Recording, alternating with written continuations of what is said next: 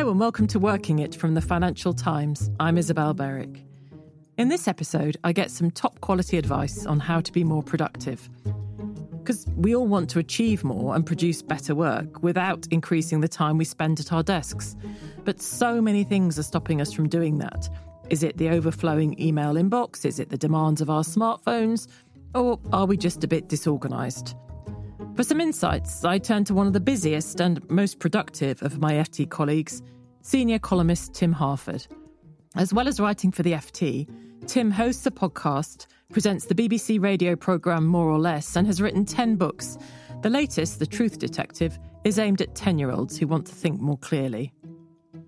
Tim, I've known you for a long time, and I edited your columns when I was on the FT magazine, and since then I've dealt with a lot of FT writers. You remain the most efficient of them all, while also being charming to deal with. So what's the secret to your productivity while staying calm? Because it is unusual.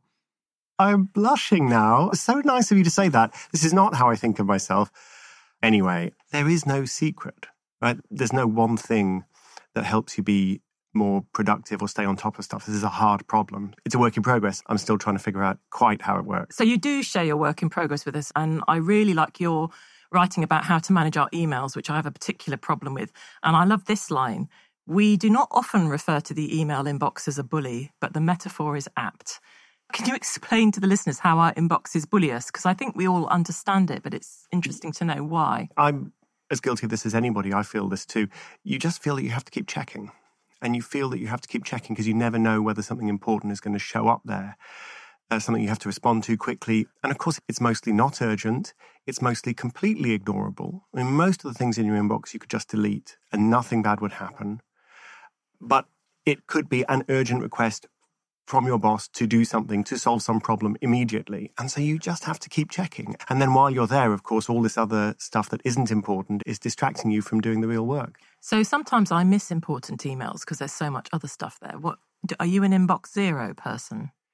I am, but inbox zero is, I think, often misunderstood. So inbox zero means you shouldn't have anything in your inbox. It just means you need to keep making decisions about what's in your inbox. And if something is going to take more time to deal with, it needs to be somewhere else, like not in your inbox with all the other junk.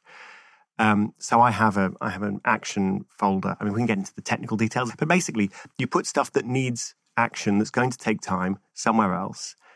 And then all the stuff that is coming into your inbox, you either immediately reply or you put in your action folder or you delete. And then there's nothing there. I mean, you can do other clever stuff like block stuff. I mean, if someone is sending me stuff and I think, I don't ever want to hear from this person again, they're just wasting my time, it's abusive, or it's a PR pitch that's completely irrelevant. All I'm ever going to get from this person is more irrelevant PR pitches. You just block them, you'll never see them again. So create a folder for the stuff that you need to go back to. So Gmail has a functionality called multiple inboxes. So what you can do is you could set up 2 or 3 inboxes so that when you load up your Gmail, you see your inbox, your actual inbox, i.e. here's the stuff that's just come in. And then you would see a second inbox below it, which for me is the action inbox. I mark with a yellow star, doesn't matter. And then below that, there's stuff I'm waiting for a response to. And below that, there's stuff I might want to read sometime. So I wanted to move on to a little bit about, I've written recently about how addictive smartphones are. So up to 85% of smartphone use is during working hours globally.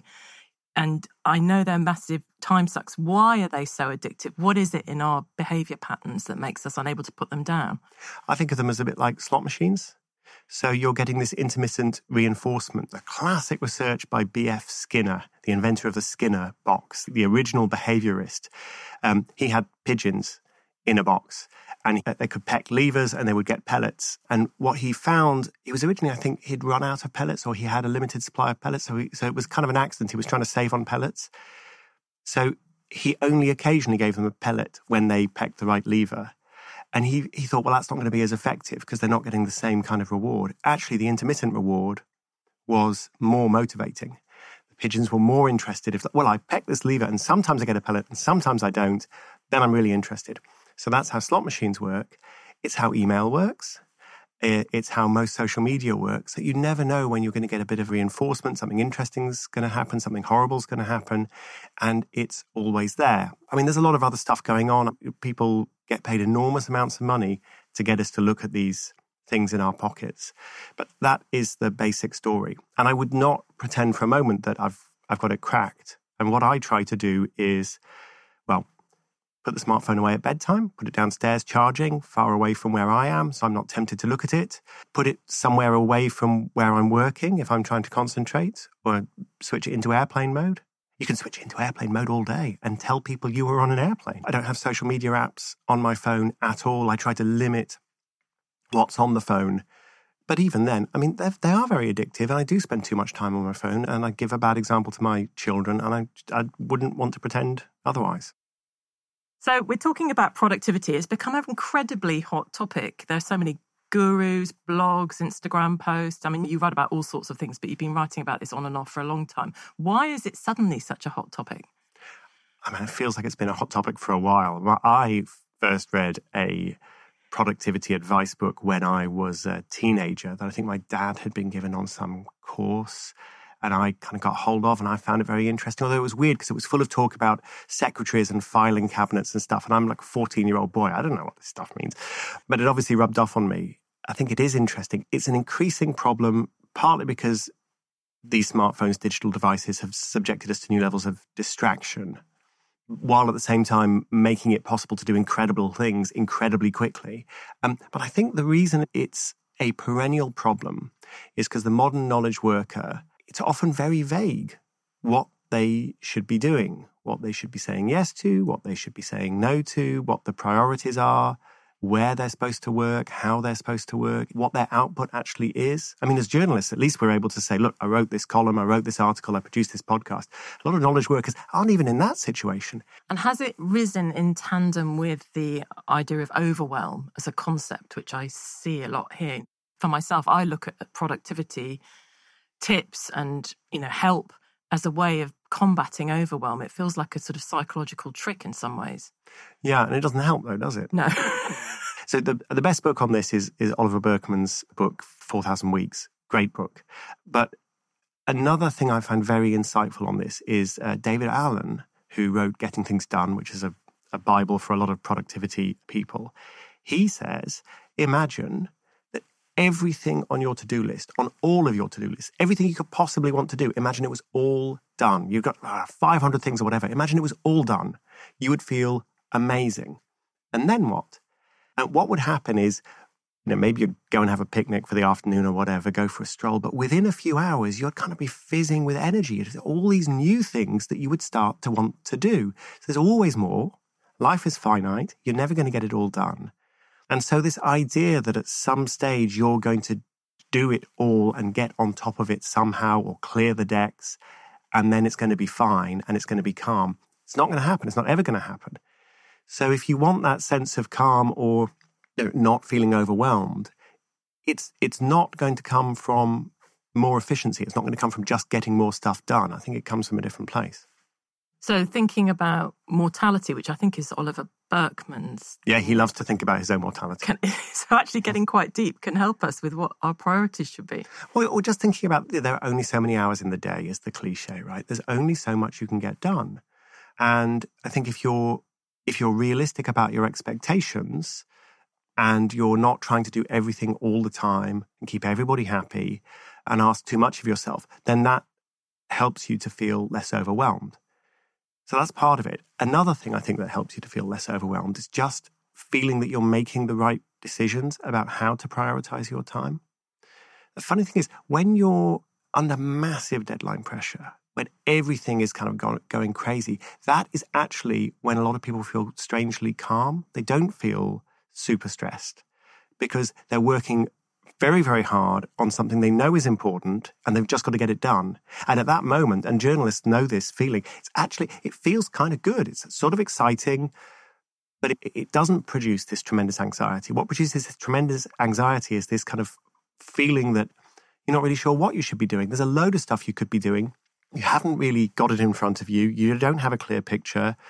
You haven't really made the decisions. That's where the anxiety comes from. So essentially, when one's in a flow state, of deep work, doing very top focused on something, that is productive in itself, whatever we're doing. It's enormously productive. And I think we don't spend enough time thinking about when we're in those flow states. I mean, they can't be summoned on command, right? But what are the precursors? What are the foundations for getting into that kind of state and not being constantly distracted? I think another thing that's worth just bearing in mind is the way a lot of people use their calendar.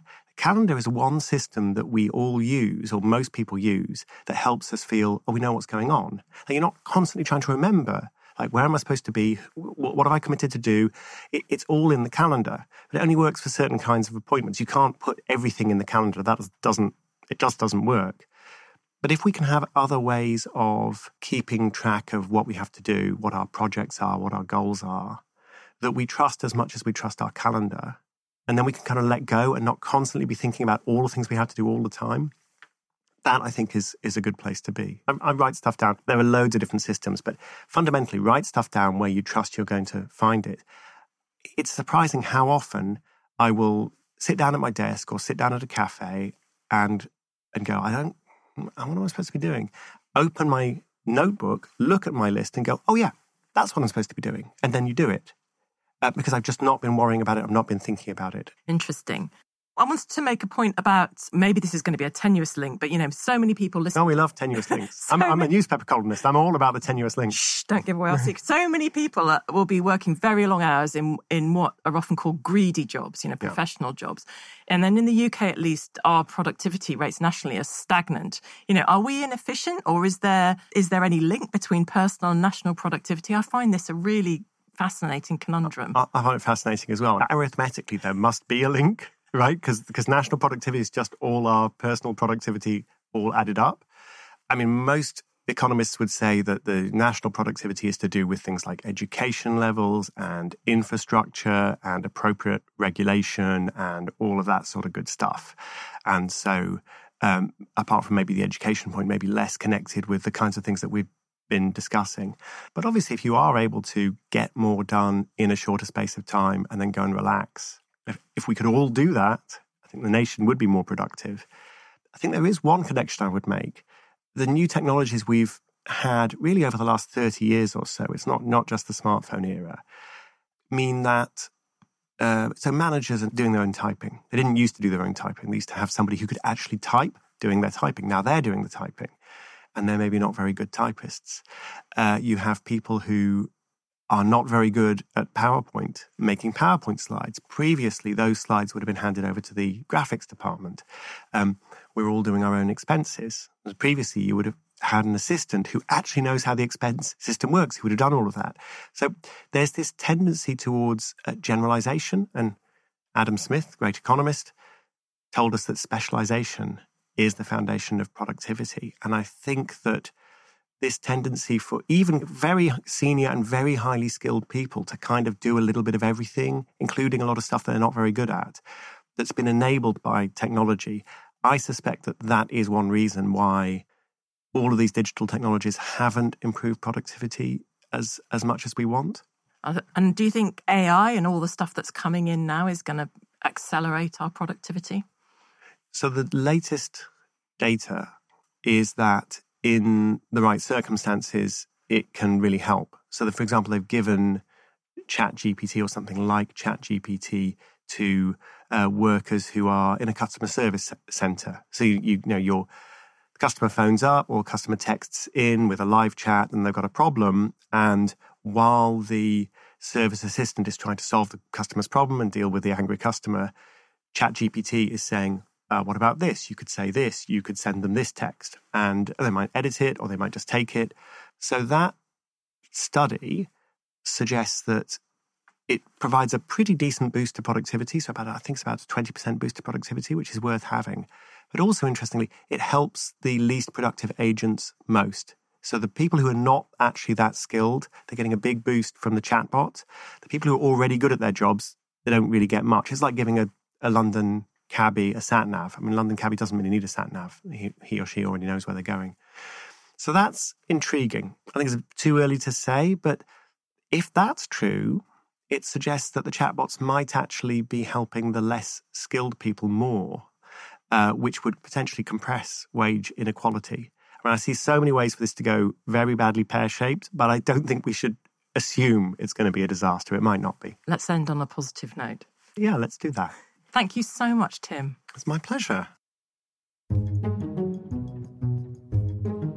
From talking to Tim, it's clear that efficient people like him make productivity work for them, so they filter emails right away. They address the vital ones first, and we can do simple things like take social media apps off our phones and leave those phones outside our bedrooms at night.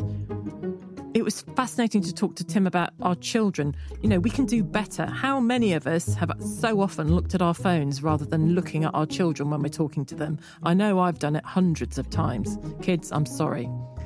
And I hadn't heard anything like Tim's analysis of our own inefficiency around tech before. You know, all those hours we now have to spend doing our own typing and presentation. So perhaps AI is going to help the less efficient of us in unexpected ways. My thanks to Tim Harford for this episode. If you're enjoying the podcast, we'd really appreciate it if you left us a rating and review on Apple Podcasts. And please do get in touch. I'm isabel.berwick@ft.com or find me on LinkedIn. If you're an FT subscriber, please sign up for the Working It newsletter. We've got the best workplace and management stories from across the FT and my new office therapy advice column. Sign up at ft.com/newsletters. This episode of Working It was produced by Audrey Tinlin.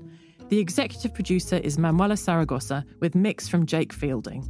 Cheryl Brumley is the FT's global head of audio. Thanks for listening.